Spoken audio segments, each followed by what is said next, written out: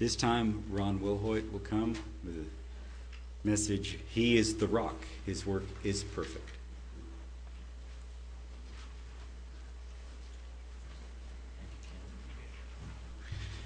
Don't you love that title? Well, I thanked Matt once before, but I will thank him once again. I had to make that phone call that I've only had to make 2 times in 18 years. So in 18 years, I've had to make that phone call twice. And it was early. Not going to be able to fulfill an assignment. Matt, thank you again for stepping up and talking about gifts. I'll tell you what, you know you're sick when you can't even make it to see your wife and your mother-in-law ordained as a deaconess. But like I told Rick and Brian, I said, praise God for the Gay with Boys, is that I could lay there in bed, propped up, look across the room, and I watched the whole thing happen. But it is much better to be on this side than that one. You know, following the lead of my good friend, my dear brother, and I'm going to say true gift to this congregation, and that's Reg Noland. Following his lead, I tried hard. I sought out with a lot of energy and effort what little I had this past week. And I was weary from my research, but you know what, brethren? I could not find anything pagan about daylight savings time.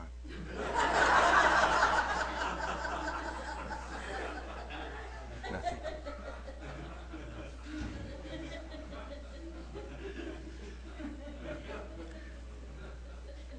Those newer folks here today, which I'm very glad to see you, that means absolutely nothing to you.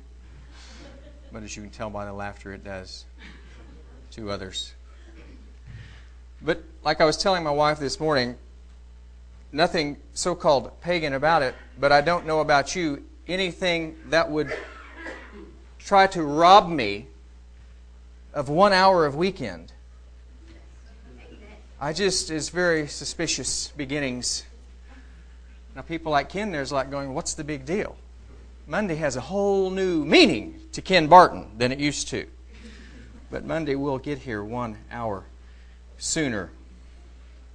Well, I want to start with just a very few questions for you to ask you about a situation that I lived a couple of weeks ago when I was out of town for a week of training in a completely other time zone.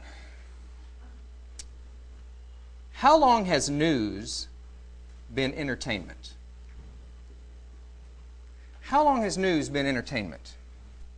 Now, we've got cable, we've got dish, we've got internet. Sometimes we have cable, dish, and internet. There are those that just have the good old free TV. And, of course, you have radio.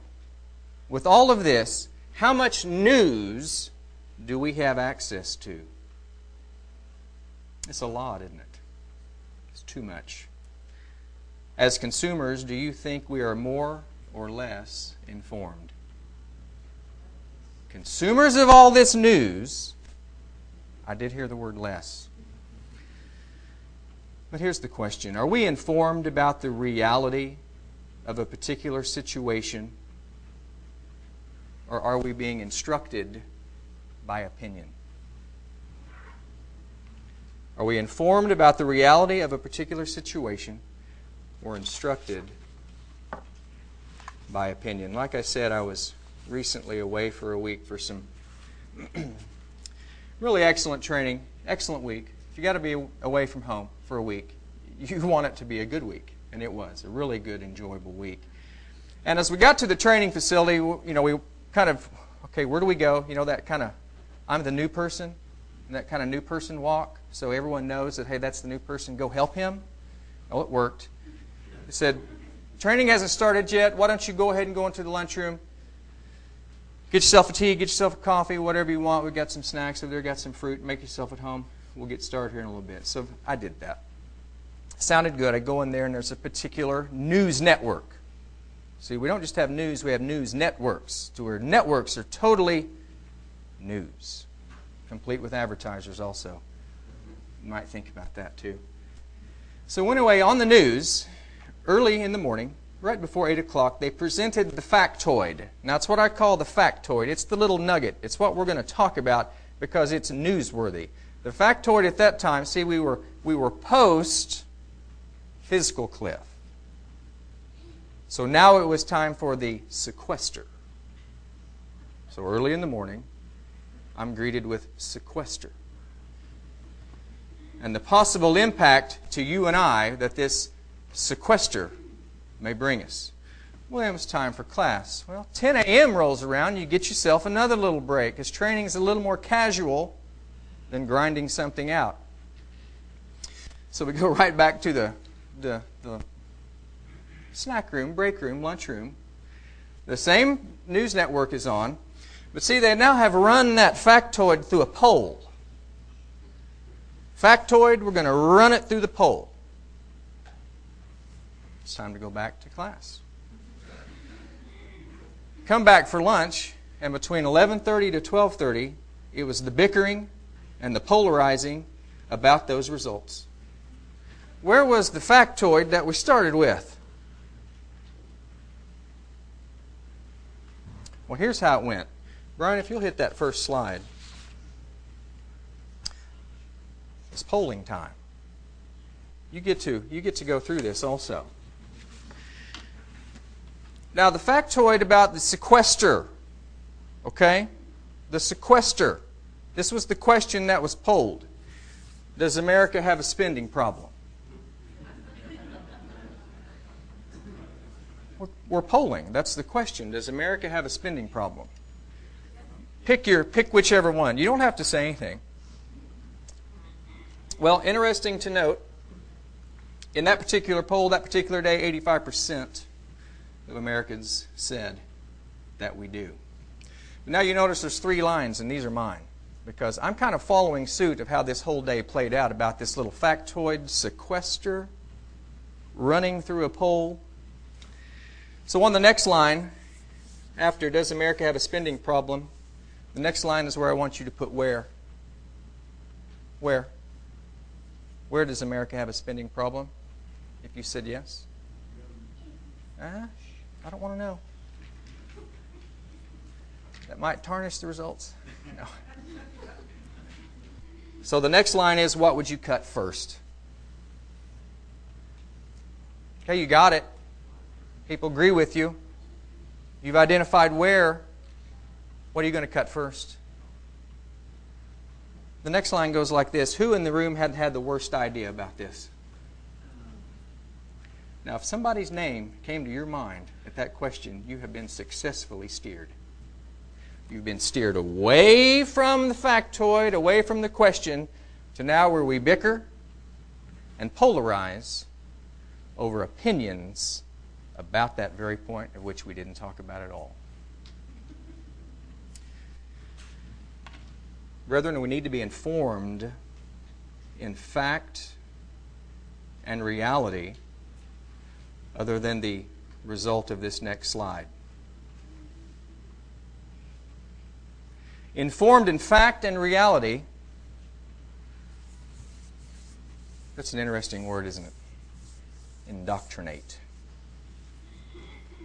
To instruct in a doctrine, principle, ideology, etc., especially to imbue with a specific partisan or biased belief or point of view.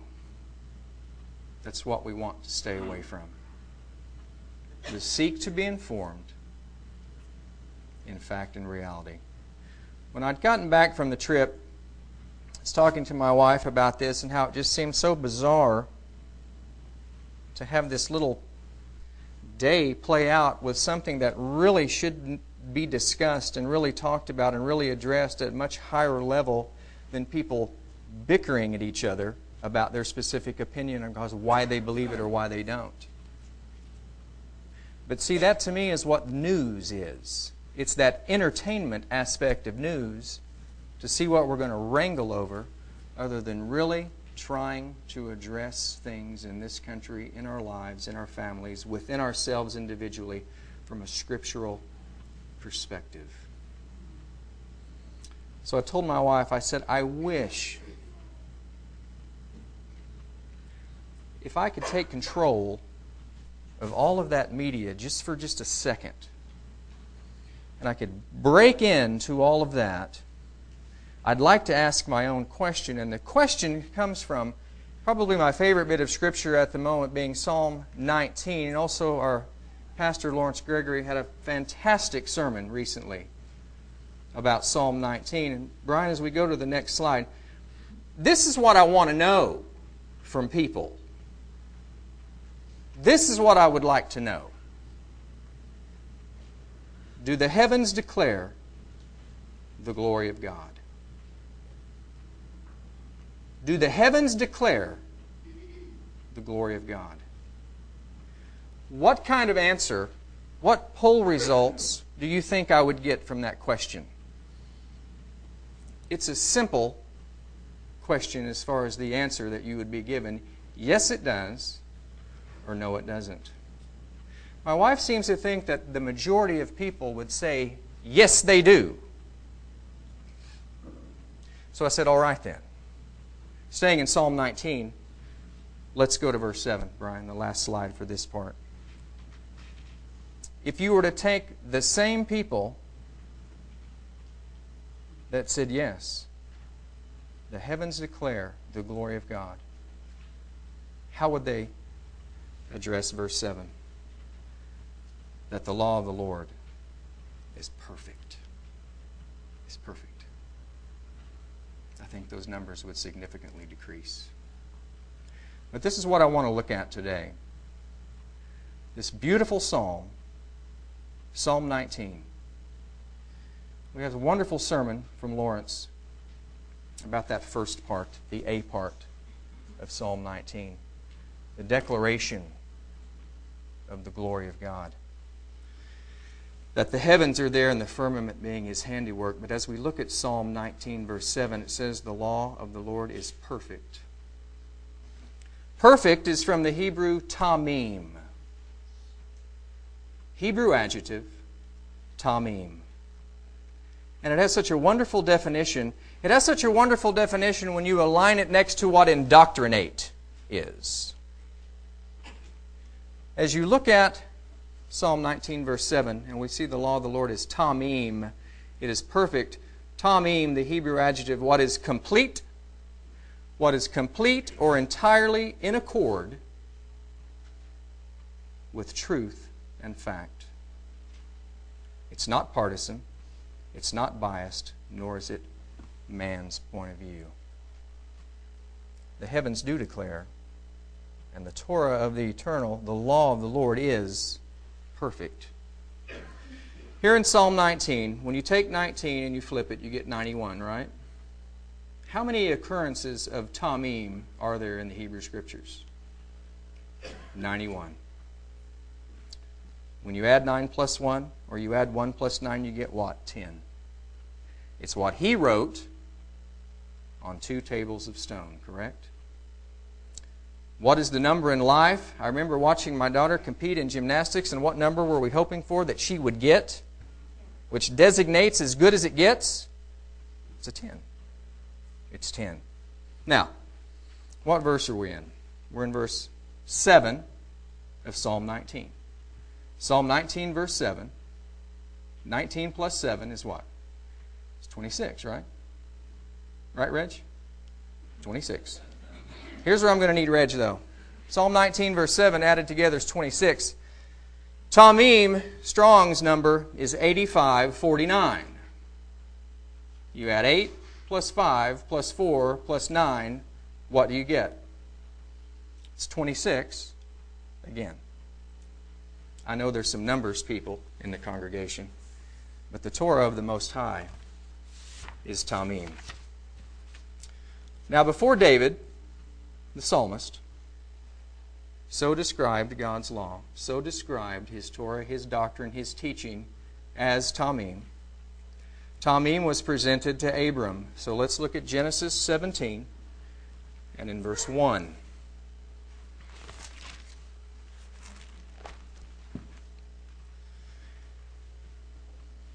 And when Abram was 90 years old and 99-year-old man. The Lord appeared to Abram and said unto him, I am the Almighty God. Walk before me and be thou perfect. It's Tamim. Walk before me and be thou perfect. Tamim is how Abram was invited and offered personally to walk before the Most High. Walk before me and be thou perfect. Now he says, I am the Shaddai El in verse 1. And he continues in verse 2 of Genesis 17. And I will make my covenant between me and thee, and will multiply you exceedingly. And we know that his name was changed at this point. His name was changed from something meaning exalted father, Abram, to father of a multitude, Abraham. And looking at the life of Abraham, thinking about everything that followed after that, was he perfect? Was Abraham perfect? Now we know as Isaac was instructed to sojourn in the land during the famine, he was told, sojourn in the land, don't go down to Egypt. And the Eternal said he would be with him. And then the covenant promises that were given to Abraham would then be transferred onto him because of that his father Abraham heard and hearkened to what he heard from Genesis 26. But was he perfect? Or is it the walk that was set before him? Was he perfect? Or was it the walk that was set before him? Let's think about this throughout the rest of the message. Now here in the life of Abraham, at the moment in his life when his name was changed, from Abram to Abraham, exalted father to father of a multitude, this necessity of name change for what was going to happen in his life through the covenant promises that of course would follow on to Isaac. This is the second occurrence, the second time in Scripture that we find Tamim. The second time in Scripture that we find Tamim rendered perfect is in the life of Abraham. If this is the second, where do you suppose we find the first? That's right.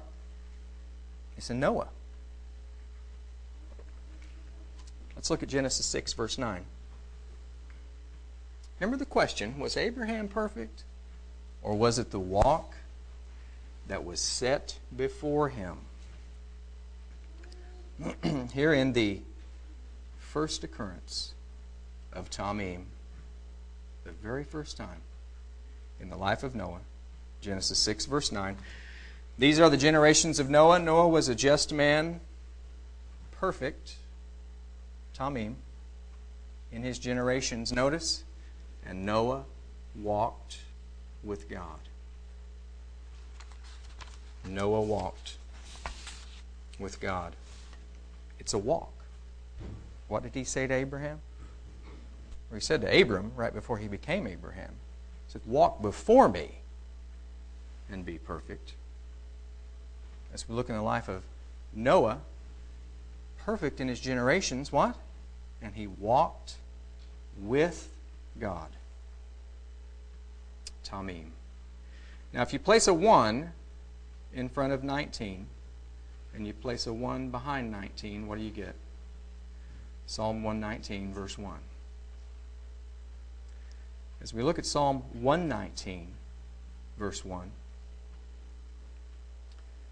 the beginning of the psalm and also beginning that 8-verse part of the first letter of the Hebrew alphabet, the Aleph portion of this psalm. Last night I was sitting with my Bullinger's Companion Bible in my lap and just looking at the expanse of Psalm 119 and just trying to wrap my mind around the mind that would inspire such an incredible psalm to break out those 8 verses for every letter and put it the way it was. And I just said to myself, how do you describe Psalm 119 And I just wrote down it's a glorious amplification of Psalm 19. And it's incredible. But on our subject today,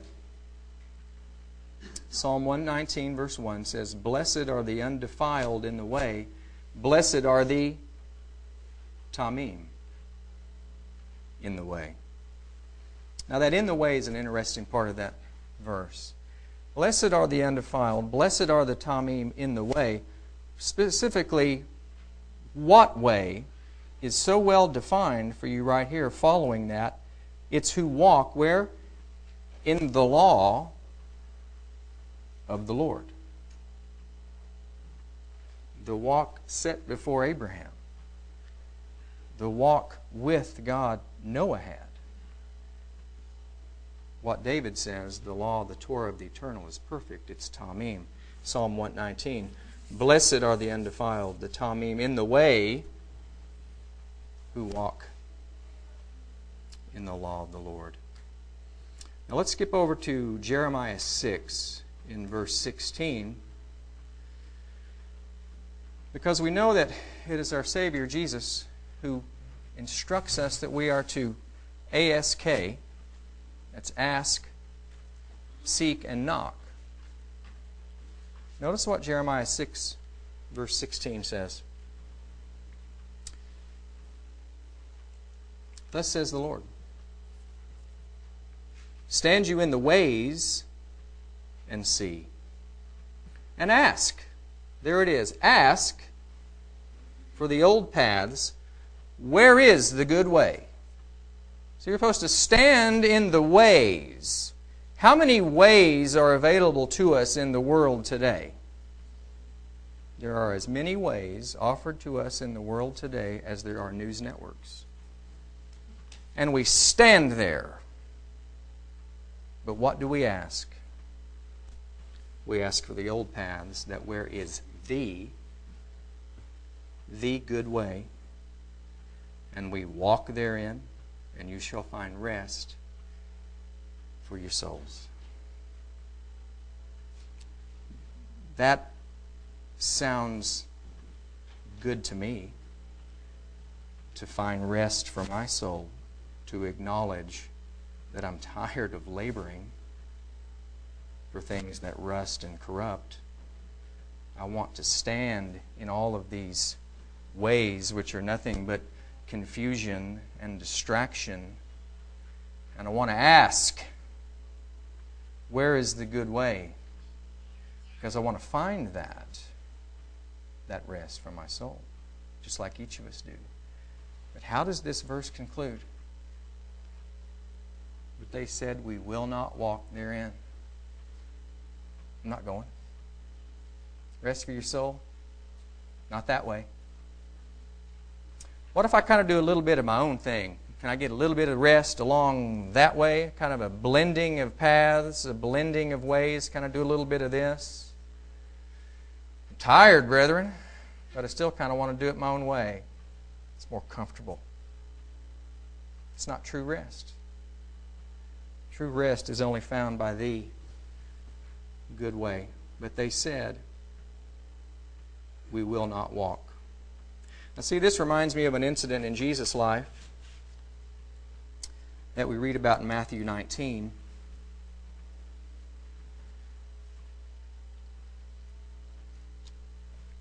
Matthew 19, verse 16. One came unto our Master, one came unto our Savior, one came unto Jesus and said, "Good Master." Notice the way he positions this. I mean, we've all asked this question, Hey, what have I got to do? I want you to tell me. What have I got to do? Because I want to do it. One came and said unto him, "Good Master, what good thing shall I do that I may have eternal life?" He was probably tired, wanting to know beyond the here and now, realizing that what you can gain, what you can hope for, what you can attain while you're breathing on this side really isn't worth very much. So when thinking that thought, "Good Master, what good thing shall I do that I may have eternal life?" He said unto him, Why do you call me good? That's still a puzzling response. Always has been. But there he says it.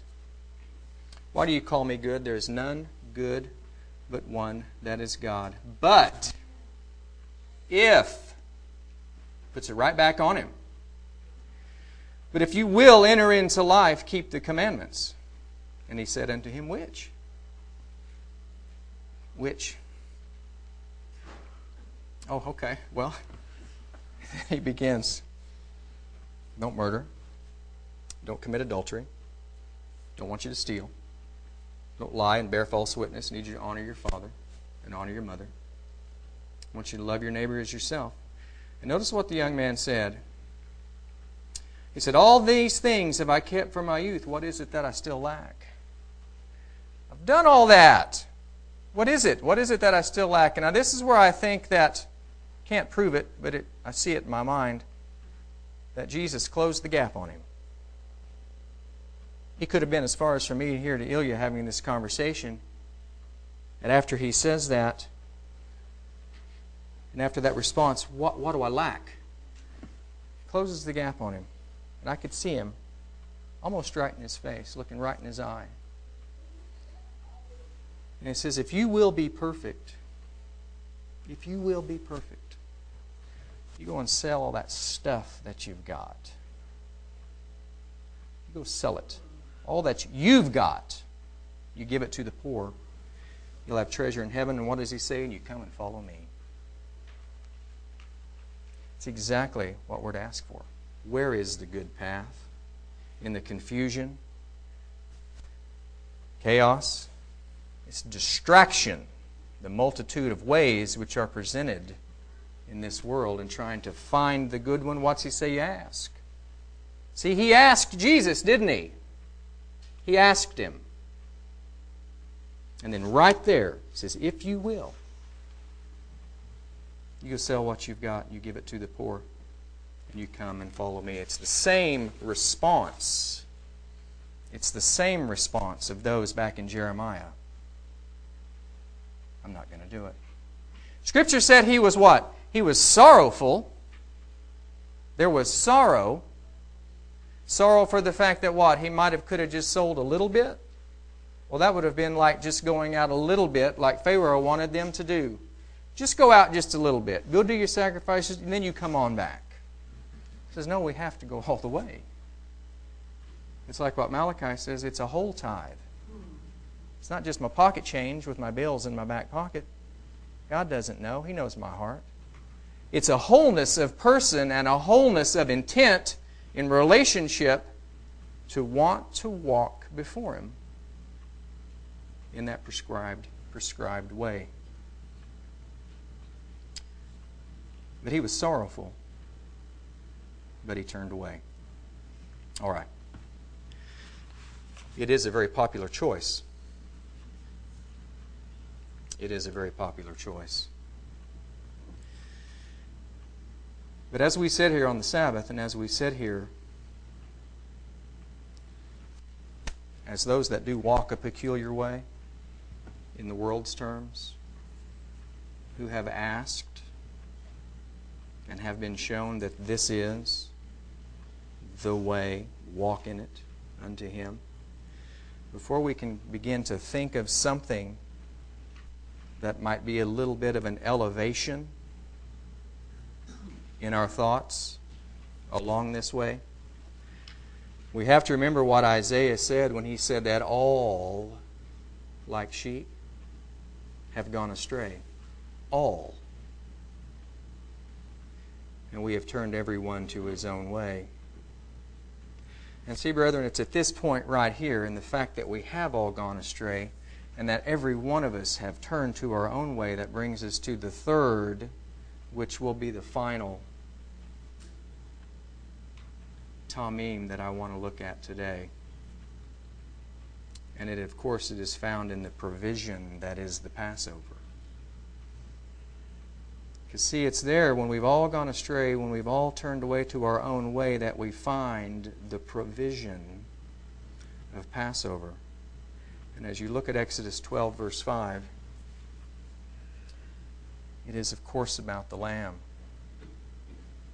Your Lamb shall be Tamim. Your Lamb shall be without blemish. Without blemish is the majority rendering of the Hebrew adjective Tamim in Scripture. Without blemish. Brethren, in the provision of Passover, your lamb shall be without blemish. In the provision of Passover, your lamb shall be Tamim, and it's all glory, and it's all praise, and it's all honor unto the Father that He is perfect. That He was perfect in what He did for us, and that He will always be perfect. I want to look at Isaiah 53, that part of Scripture that lets us know that, oh yes, we went on our own. But praise God, we stood in the ways. We stood in the ways and we asked. That's all Messiah wants each of us to do, is to ask. Ask, seek, and knock. You'll find, but you have to ask the question. So often we want to ask a question, we don't like the answer because we're trying to bring something that doesn't belong to that answer. What was Abraham allowed to bring when he got out of his country, out of his kindred, and away from his father's house? The eternal was to be his everything. That's the walk before Him. Because that's the walk of reliance. That's the walk of dependence. It's not the walk of, I will walk with you, I will walk before you, but I want to bring something with me that makes me feel better. Because I just don't know if this is really the good way. But the third occurrence of Tamim in the Scripture is the Lamb. Your lamb shall be without blemish. Isaiah 53 verse 6 says, all we like sheep have gone astray. We've turned every one to his own way. But notice the next part. And the Lord hath laid on Him the iniquity of us all. We've all turned, but it's all been laid on Him. In verse 10, yet it pleased the Lord to bruise Him. He hath put Him to grief. Notice, when thou shalt make his soul an offering for sin, he shall see his seed, he shall prolong his days, and the pleasure of the Lord shall prosper in his hand. Now, verse 11 is what I've gotten written down as my constant meditation from now on to Passover, my constant meditation, because there is so much in this verse that I just want to know more. He shall see of the travail of his soul and shall be satisfied. But notice this next part. By his knowledge shall my righteous servant justify many, for he shall bear their iniquities. You know, and I think of Jesus standing there, robed in purple, blood flowing from his head, being crowned with a crown of thorns, standing there before a murderous crowd. And to hear Pilate say, behold the man, crowned and robed. But we have to think of many months before that, right? When John the Baptist saw Jesus coming unto him, what did he say? Behold the Lamb of God, which what? Takes away the sins of the world. Well, as I close, the title of the message is, of course, from Moses' song, which I do believe, brethren, that we will sing, joyously singing